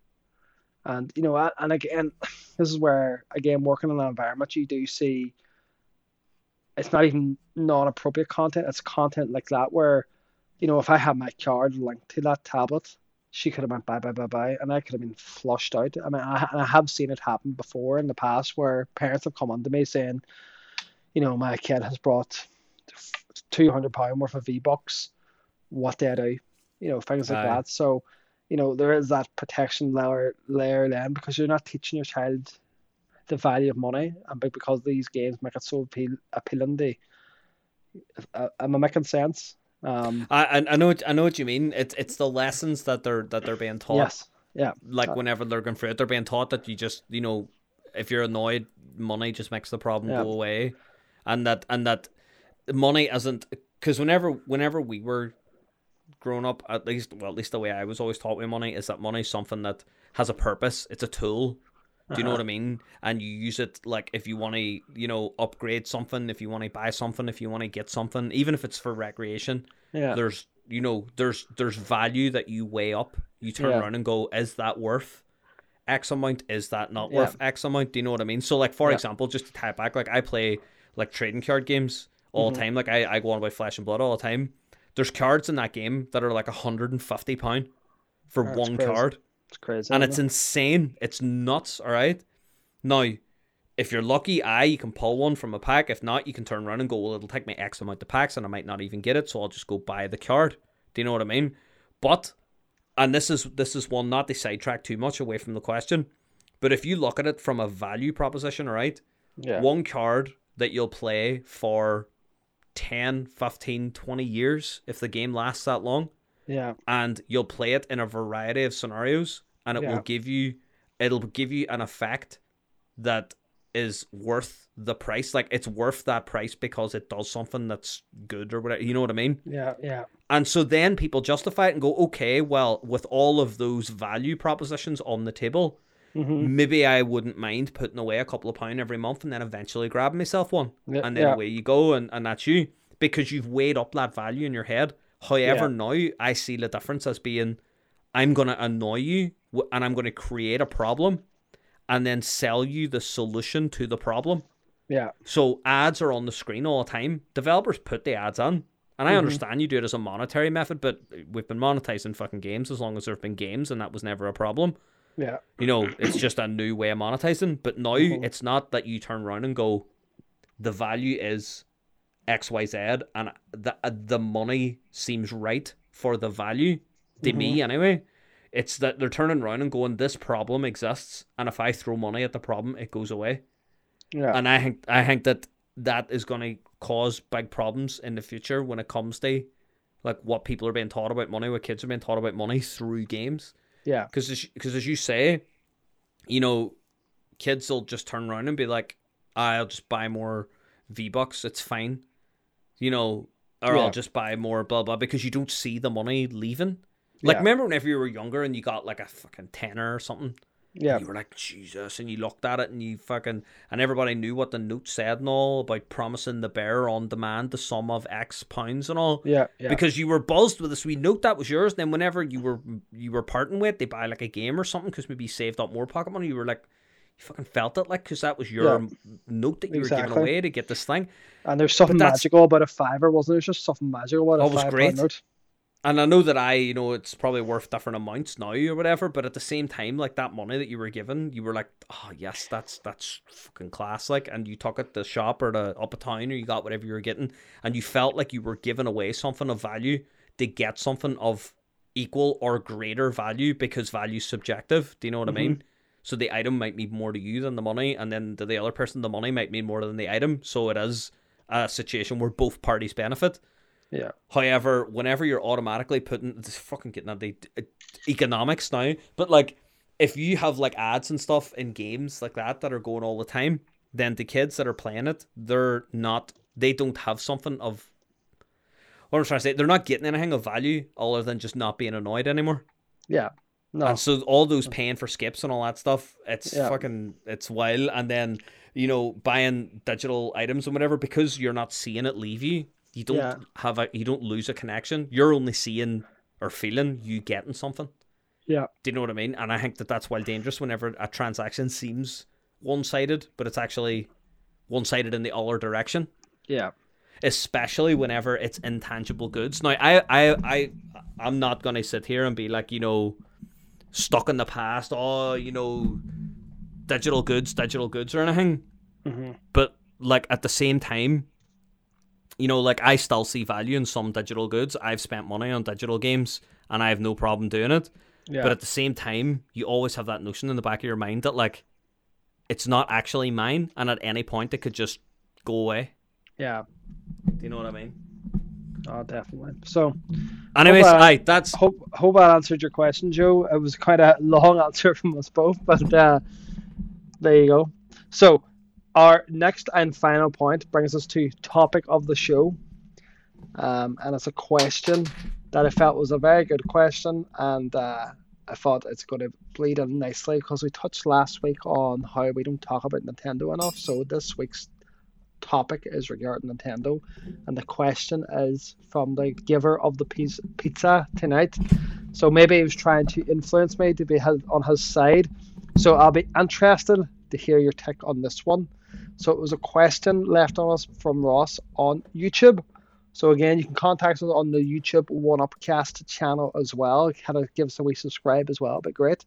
So Ross101 writes in and says the following: "Good day, Northern Ireland's version of Colin and Greg." Do you know who they are, by the way? Yeah. No, popular online talkie people. Yes, they are. I have a question for you to debate. Do you think Nintendo get a pass from the games industry? This is something I have long debated, that I think that rightly or wrongly, Nintendo are held to a different standard than Sony or Microsoft and get a pass on a lot of things. Sales aside, which Nintendo don't have to worry about, from a gaming point of view, the Switch is so far behind the competitors and is only really a Nintendo first-party machine. I've heard you talking about The Witcher 3 on Switch and how impressed you were that it ran on the console, but if it barely ran on a potato, I wouldn't want that experience. Another example is the first-party games. Zelda Breath of the Wild had a bare-bones story. Some would say no story at all, and it was scored 10 out of 10 in most outlets. However, if a game, for example, like Horizon Zero Dawn on PS4, critics would mark it down for weak plot points and story. I'm not a Nintendo hater by any means, but I think it's clear as day they get a pass in a lot of areas. Keep up the good work on podcasts. It's my number one go-to every Friday. Yes. So, what do you think? Or do you want me to jump on while you you jump on first. I went first the last time. You jump on first this time. So Ross has now he mentions here he's long debated this point. He's long debated this point with me over the years. I know Ross a very, very long time. I think I actually know him longer than you, believe it or not. There you go. Yeah, I've known him since the dawn of the Wii. So when did we meet? Right enough, I know we met. We met. Hey, we met just after the Wii. We met when the Wii U was being talked about and just about to come out. Because you got one. And he says he says here Nintendo first party machine. So he thinks he gets a pass, but I think what he really means is that their big IPs get a pass. So the likes of Mario and Zelda, because their last two exclusives this week alone, No More Heroes 3 and WarioWare, have scored quite poorly on Metacritic. They're both sitting about 60 each. So you could use that as an argument saying you're wrong, but I think what his gripe on it is that he says Zelda Breath of the Wild has a bare bones story. It does have a bare bones story. However, Zelda's rated 10s. Now, he's going to disagree with me regardless. Zelda is rated 10s because it reinvented the entire franchise. Any open world game released within the past 7 to 10 years, not even 7 to 10 years, past 5 years, sorry, since Breath of the Wild has been released, has taken elements, if not more. You look at Horizon Forbidden West, one of the big features is the paraglider down. That was like one of the first things shown. There's so many future open worlds. That is the new template for open world. They changed the open world landscape because open worlds before then was go from point A to point B, where literally in Breath of the Wild, I always remember Todd Howard saying, in the Skyrim trailer, did you see that mountain far away? You can literally go there. Technically isn't true, but technically is. Where in Breath of the Wild, if there's a mountain in front of you, you can just climb it, or you can use physics to climb it, or you can freeze something and then people are still finding new ways of doing things. The fact that people are still playing it now and still discovering things and challenges. I always remember doing this one challenge where I don't know. Did you complete Breath of the Wild? Oh, every single part of it. There's one challenge room where a ball dropped down and you had to use a controller, like the 6-axis motion, to tilt the ball through the maze. Aye. And I remember doing it for about over an hour. And then I discovered, just before then, I couldn't do it. I turned the controller upside down, and the platform turned upside down. It was just flat, so I could just roll the ball off instantly. Aye, and just skip that whole bit, and so things were felt like you discovered something. So if you're going into that game looking for like an The Last of Us experience, or you weren't going to get that. It's the discovering. It's almost like Sea of Thieves. Sea of Thieves is so popular. I mean, we made a joke there 2-3 weeks ago about how to reverse a boat. The context of that we never explained. We had an absolute fucking nightmare trying to drive a boat, and we got stuck for about 20 minutes, and we laughed and giggled, and we had an adventure, and we created our own story within the story. And this is where the Destiny 2 is still going, because people are creating their own moments. So that's what was happening in Breath of the Wild. If you're going on run from point A to point B looking for this cinematic experience, you were never going to get that. You just weren't. And that's why Breath of the Wild is a 10. Breath of the Wild is the best Zelda. It's my favorite Zelda is Ocarina of Time, because I have that nostalgic attachment, and for its time it was a technological leap from the 2D pain. So what Ocarina did for the 2D Zelda, Breath of the Wild has now done for the 3D Zelda. It has evolved the franchise, and it's reinvented itself. And people I'm going to strangely attach this to wrestling, where people are constantly giving Chris Jericho his dues because he's constantly reinventing himself. This is what Zelda has exactly done. It has reinvented itself. It's refreshing itself. So when Breath of the Wild 2 comes out, it's going to be more of the same. It's the exact same thing with God of War. I touched on the start of the episode. God of War became stale. It was hacky slashy, third person perspective, and then they changed it. They evolved it, and that was a 10 as well.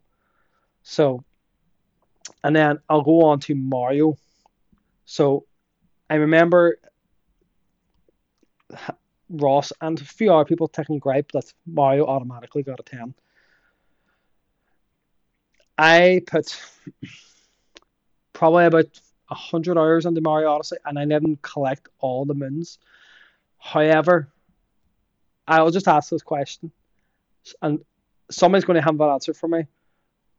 But I'm going to tell you now, if you don't have an answer for me, it's because I'm right and you're wrong, and you're going to have to accept it.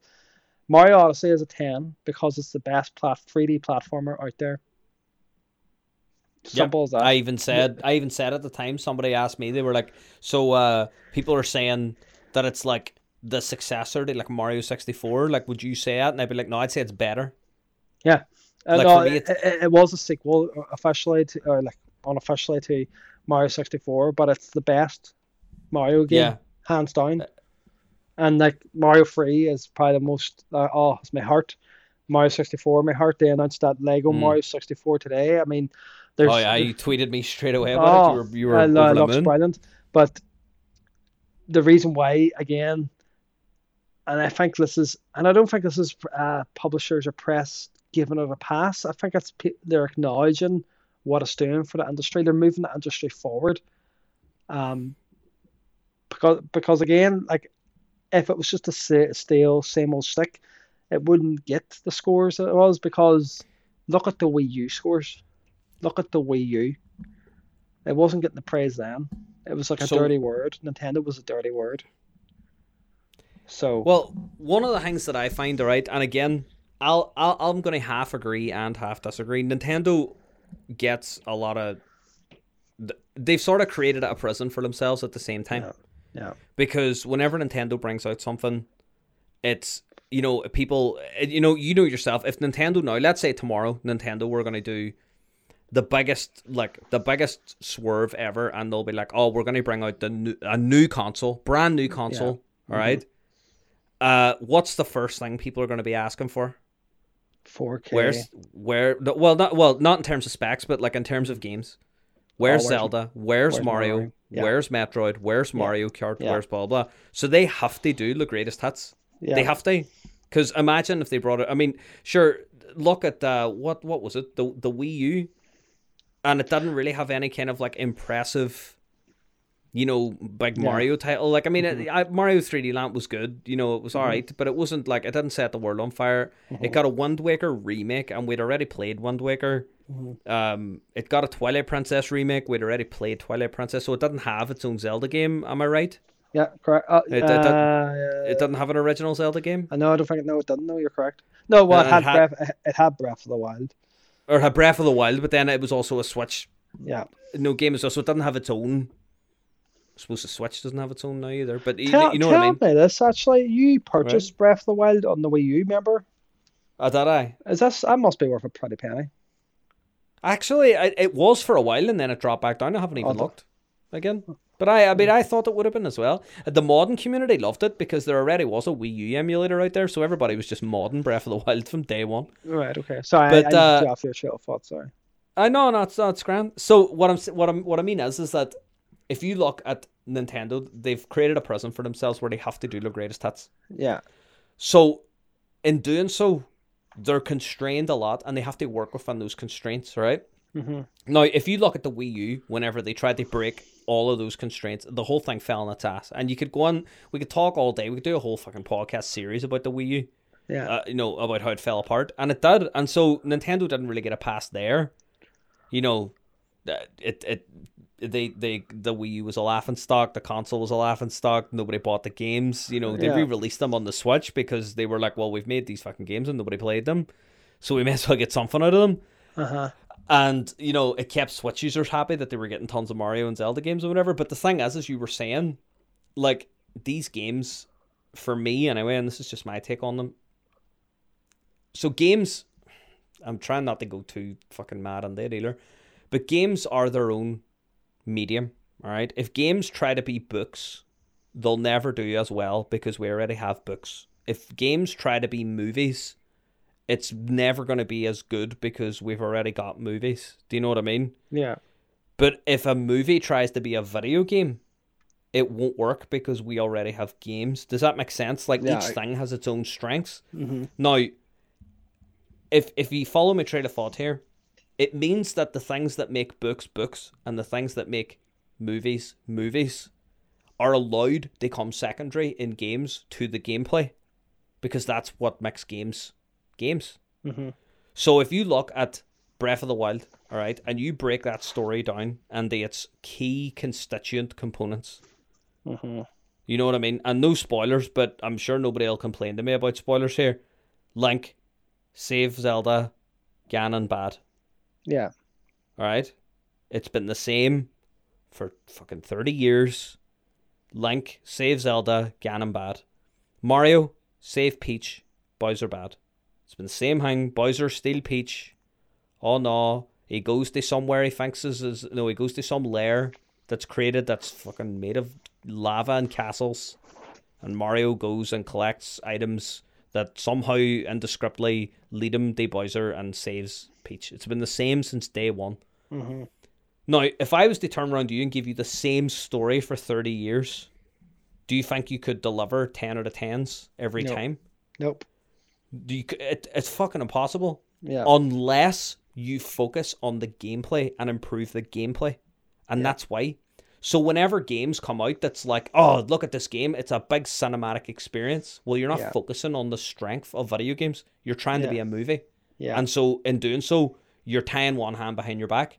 Yeah. Like there was a game that's getting praised recently, and it's not even a Nintendo, it might be a Nintendo game, who knows? And it's a game where you're playing through the eyes of someone who's blind. I know that sounds like a wild, like, oxymoron statement, but like the game is like all white. But whenever you hear sounds, the objects that are making the sounds or reflecting the sounds become visible until the sound goes away. Right. So you're like navigating the world like using sound, but the sound is expressed visually on screen because it's obviously a visual medium and we can view it visually. Yeah. Like, imagine trying to make a movie of that. It wouldn't work. Do you know what I mean? You have to make a game of that, and that's where games will shine. So whenever you have games like Breath of the Wild, that's like, look, we're giving you fun stuff to do. We've given you a fun environment in which to do it. We've given you fun things to explore in this environment using the tools we've given you. Yeah. And you're not constrained except by literally the boundary of the world. Yeah. I don't mean this to sound controversial, but it doesn't need a story. It doesn't. The story is just something they put on the back of the box. I mean, Ross criticizes Zelda there for a story, but Zelda's never really had a story. I mean, it's always it's been the same for 30 years. Yeah, it's like, here's Triforce Triangle, Ganon's took one, you and Zelda have one each. I remember being super proud of myself. Oh, right. I remember being super proud of myself one time, right? I came up with a fan theory for a Zelda game. And I was like, man, that will be the coolest Zelda game I've ever played, all right? I'll even indulge myself and I'll tell you, all right? So there was an April Fool's joke one time. And it was by Nintendo, and it was back whenever they used to do April Fool's jokes. And it was wee drawings of like concept art for a Zelda game set in the future, all right? Yeah. And the whole idea was that you were on a motorcycle, and a motorcycle was called Epona. You know what I mean? Like the fucking horse. Yes. And it was in the future, but like Ganon had come back, because you know why the whole story is about rebirth. It's like Zelda's reborn every time Link's born, and they're destined to fight throughout eternity. Yeah. And so the whole thing that I was thinking was, wouldn't it be cool if, you know, in the future, if it wasn't the Hero of Time, if the Hero of Time never showed up, but the other two did. Yeah. Kind of like the you know, like an Ocarina of Time, whenever like Link's away for 7 years growing up. Yeah. And then Ganon takes over everything. Yeah. Imagine that, but imagine it was just a regular person that was just like, well, fuck it, like I need to save the world, like nobody else is going to do it. He lives in like the slums. He's like, fuck it, I'm going to do it. So he decides to lift the sword and go nuts, and away he goes, all right? And he's like, I'm going to fucking defeat Ganon. And Zelda's like, well, you're not the Hero of Time, but he's not here, so I kind of got to help you. Yeah. And they go from there, and then they get to Ganon, and Ganon corrupts him, right? Because he's a human. He's not part of the Triforce. He could be corrupted. Yeah. So, and we've already explored the fact that there's different timelines in Zelda, all right? Yeah. So imagine if, like, Ganon could corrupt, like, a person who was, like, pretending to be the Hero of Time, essentially. Yeah. And trained them up and sent them through different timelines. They try and kill all the other Links. Uh-huh. Do you know what I mean? And then you canonize that as being, that's Dark Link. Yeah. Showing up in all the other games, trying to defeat Link from this one Ganon, this one timeline. Mm-hmm. And then I was sitting thinking to myself afterwards, and I said this to Tash, and Tash was like, man, that sounds fucking amazing. And then Tash's friend is a massive Zelda fan as well. Yeah. I told her, and she was like, man, that would be fucking class. That'd be so cool to tie like Dark Link on, give him an origin story, blah, blah. Yeah. And then I sat down and thought about it then after a while, and I was like, right, that's 2 big pops for that story. Yeah. Dead proud of myself, 2 big pops. Yeah. And then I was like, but that's not Nintendo. Yeah. It doesn't it would never happen. It would never work. It's fun. It's fun for us to sit here and talk about it. Like, wouldn't it be cool if that happened? You're like, oh man, that'd be class. But it wouldn't do anything. It wouldn't fit in the Zelda universe. Link saves Zelda, Ganon bad. That's all you need. And from there they go, right, let's make a game. Let's go nuts. We'll give you more tools, blah, blah. Now, Breath of the Wild 2, I'm just expecting more of the same, which is fine because there's an audience for it. Yeah. I think it's going to... See, this is the thing now where I'll agree with him a wee bit. It's going to get 10 out of 10 because of the name of the game. And if you're an online publication, you're going to want to do one of two things. You're either going to want to agree with everybody else so that you don't seem like the odd man out, or you're going to disagree with everybody and score it way down so that you can be the contrarian so that everybody clicks on your website. It's kind of like whenever you go and see somebody's like eBay feedback, you don't read the positive ones. You click on the negative ones. You read the bad stuff. You go to Amazon, you check the reviews, you search the bad ones. It's like Glassdoor. People only leave negative reviews on Glassdoor of employers. But I mean, nobody gets on to do good. You know what I mean? He's writ here. And even if they do, don't read it. He's writ here. Sales aside, which Nintendo don't have to worry about from a gaming point of view. But he seems to forget. Like the Switch is what, 5 years? Like before Nintendo, well, Nintendo made that much money in the Wii. They could probably go for another 2 or 3 generations. But the Wii U was bleeding money. The Wii U was an embarrassment to them, and you know they weren't getting as much love or whatever. And they touch on your point. So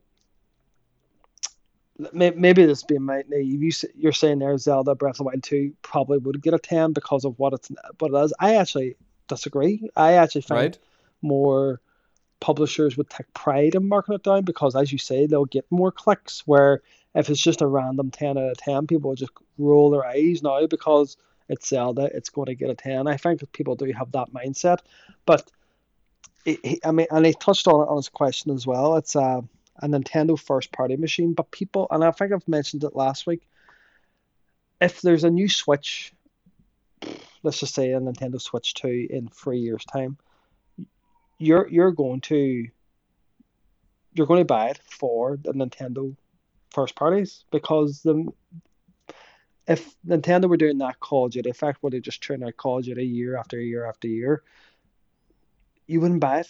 You wouldn't be interested, but it's because they're constantly changing it and constantly evolving it. I mean, I'll give you a prime example. We touched on remasters there at the start of the show, and how comfort food and comfort gaming, and how I want to play Uncharted 4 again on my PS5 4K 60 because I know it's going to be good, or I want to play Death Stranding again. Nintendo could have Smash Bros. Ultimate. They could have Smash Bros. And the Wii U. They could have just ported that over, like they did with Mario Kart 8. And people would have got it. People would have been happy. But the fact that they meant a brand new game from the ground up, brand new mechanics, brand more frame data, a brand new roster, so much content, it was absolutely ridiculous how big it was. And, you know, it's now like the Evo fighting game, like it's the game everybody goes to at Evo now. And the fact that they've expanded on that, the fact that they could have just ported Wind Waker, or the fact they could have ported another Zelda game, but they didn't. Yeah. My point is that not only have they brought out fresh content, they have genre-defining games. In their first year alone, Mario Odyssey and Breath of the Wild, they released those two games, and in the top 100 games of all time, them two games are in the top 10. That's how good they are. Breath of the Wild had an attach rate of over 100%. More people bought Breath of the Wild for Switch than bought Switches, because when the Switch was out of stock, people bought the game anyway. But that goes to show you, I mean, the numbers don't lie. I mean, I know some people play Breath of the Wild and you say, oh, I don't like it because the story was shite. Well, that's like saying, oh, I got Last of Us, but the shit was shite. Like, you're buying these games for two separate different experiences. Yeah. You know what I mean? So he is right in what he's saying, where, you know, like Horizon, if it had a shite story, it would have been marked down. Aye. However, that's because it's a new IP and it needs to establish itself. So if they brought out a wonky game with wonky mechanics and a wonky story, it's not going to get any light of the day because it's not established. And am I right in saying that's a story game? Yes. Well, story? It's an open world, female protagonist discovering herself. You know, kind of like a Lara Croft, you know, kind of story arc where she's becoming the Tomb Raider, where she's becoming, you know, this. Would that fit as a Zelda game? Yes, it would. It would. They're both. So it would work because it was open world. The problem with Horizon was a fucking fantastic game. It borrowed a lot of mechanics from a lot of other games. So climbing and, you know, shooting and, you know, bow combat, melee combat and stuff, and it took all the best things from there was nothing about that game. It's definitely, to me, Horizon is a 10. Is it better than Zelda? Breath of the Wild? No. It's not. Not all 10s are equal. It's just that our scale runs out at 10. Exactly. So here's my thoughts just on it, just to kind of close it out a wee bit, right? Because you're talking about Smash Bros. There, just to go back. So I'm in a bit of a unique position. I've never played it, all right? Mm-hmm. I've played Smash Bros, but I've never played Smash Bros. Ultimate. And I had an epiphany when you were talking about it, right? You're talking about all the new stuff that was added on, the extra work. From your perspective, it's a totally different game. It gave you more of what you wanted. It took away bad things, blah, blah, blah, right? Mm-hmm. From the outside, someone who's never played it before, it looks like Smash Bros. All right? And I know that probably doesn't carry a lot of weight. You're probably like, of course it does, because it's fucking Smash Bros. Mm-hmm. But for me, it looks like just Smash Bros. And because of that, Nintendo will use it. Uses comfort games. Just to tie it back on so fucking beautifully, Nintendo sell you new comfort games. Yeah. They take games that are your comfort games. Oh, I used to love Zelda back, and I love Mario. Oh, I loved Smash Bros. They were all class. I'll jump on because they take new gameplay and wrap it in a comfort game, and then you're more comfortable to take that experience and jump on and give it a go. But from the outside, if it's not your comfort game or you've never had that experience, it all looks the same. Which is why I can see why some people would look and go, oh fuck, another Mario game gets a 10. Run, jump, wahoo. We've all done it. Like, but for somebody that like me, like say I looked at Mario Odyssey, I had them feelings and nostalgia running back. Comfort games, I play Mario 64 more than I've had fucking dinners. Do you know what I mean? But it gave me that same feeling, but it was a new game. And whenever something can bring you in with the expectation of your comfort game, but give you a new experience, and one that you enjoy, sometimes better than the original experience, I think that's why they get 10s. It's a whole different art that they're trying to do, which is why that everybody always says, sure, Nintendo, they're not even competing. Yeah. Because they're not. And you even see now, PC gamers, the hardest people on the planet to please, will still go and buy Nintendo consoles. Yeah. For the most part. Oh, I play on PC. I've got a Switch as well, but like I play on PC. Yeah. Many times you hear that. And then they complain about, not complain, sorry, that's the wrong word, but they compare then, they'd be like, oh, I wouldn't get an Xbox, sure, I play PC. I wouldn't get a PlayStation, sure, I get it. All the games are coming out in PC now anyway. But yet you'll still buy a Switch and you'll enjoy a Switch because it's just a whole different thing. So that's my, like, I do half agree and I do half disagree. I think when it comes to Nintendo, it's more nuanced because of the way that they're making their games and the way that they're displayed. Whereas other games are coming out and it's like... They definitely beat their own drum. They definitely do. Aye. I will end on this point. And this is my point, and we'll call it a good night then because it's 12:30 at night. Don't say we don't love you guys. Here's a question for everyone who agrees with Ross. And you answer yourself this question, honestly. Let's just say you don't have a Switch now because you're all hit Nintendo. Same game every time. Let's just say next week they announce Mario Kart 9. Right. You tell me now that you wouldn't be interested to give that a go. Pick up a Switch. New Mario Kart, new experience. And let me go one step further and ask another question. All right. Let's say, because this one was actually within the realm of possibility at one stage. Let's say Microsoft and Nintendo play really nice, right? And Nintendo, who have been releasing games on phones and all that stuff now, release, let's just, for example, Animal Crossing on Game Pass on your console and on your PC with multiplayer support, or Mario Kart, right? Yeah. With cross-play and all that stuff. Would you play it? Would you buy it? Would you download it on Game Pass and play it if it's not on a Nintendo console?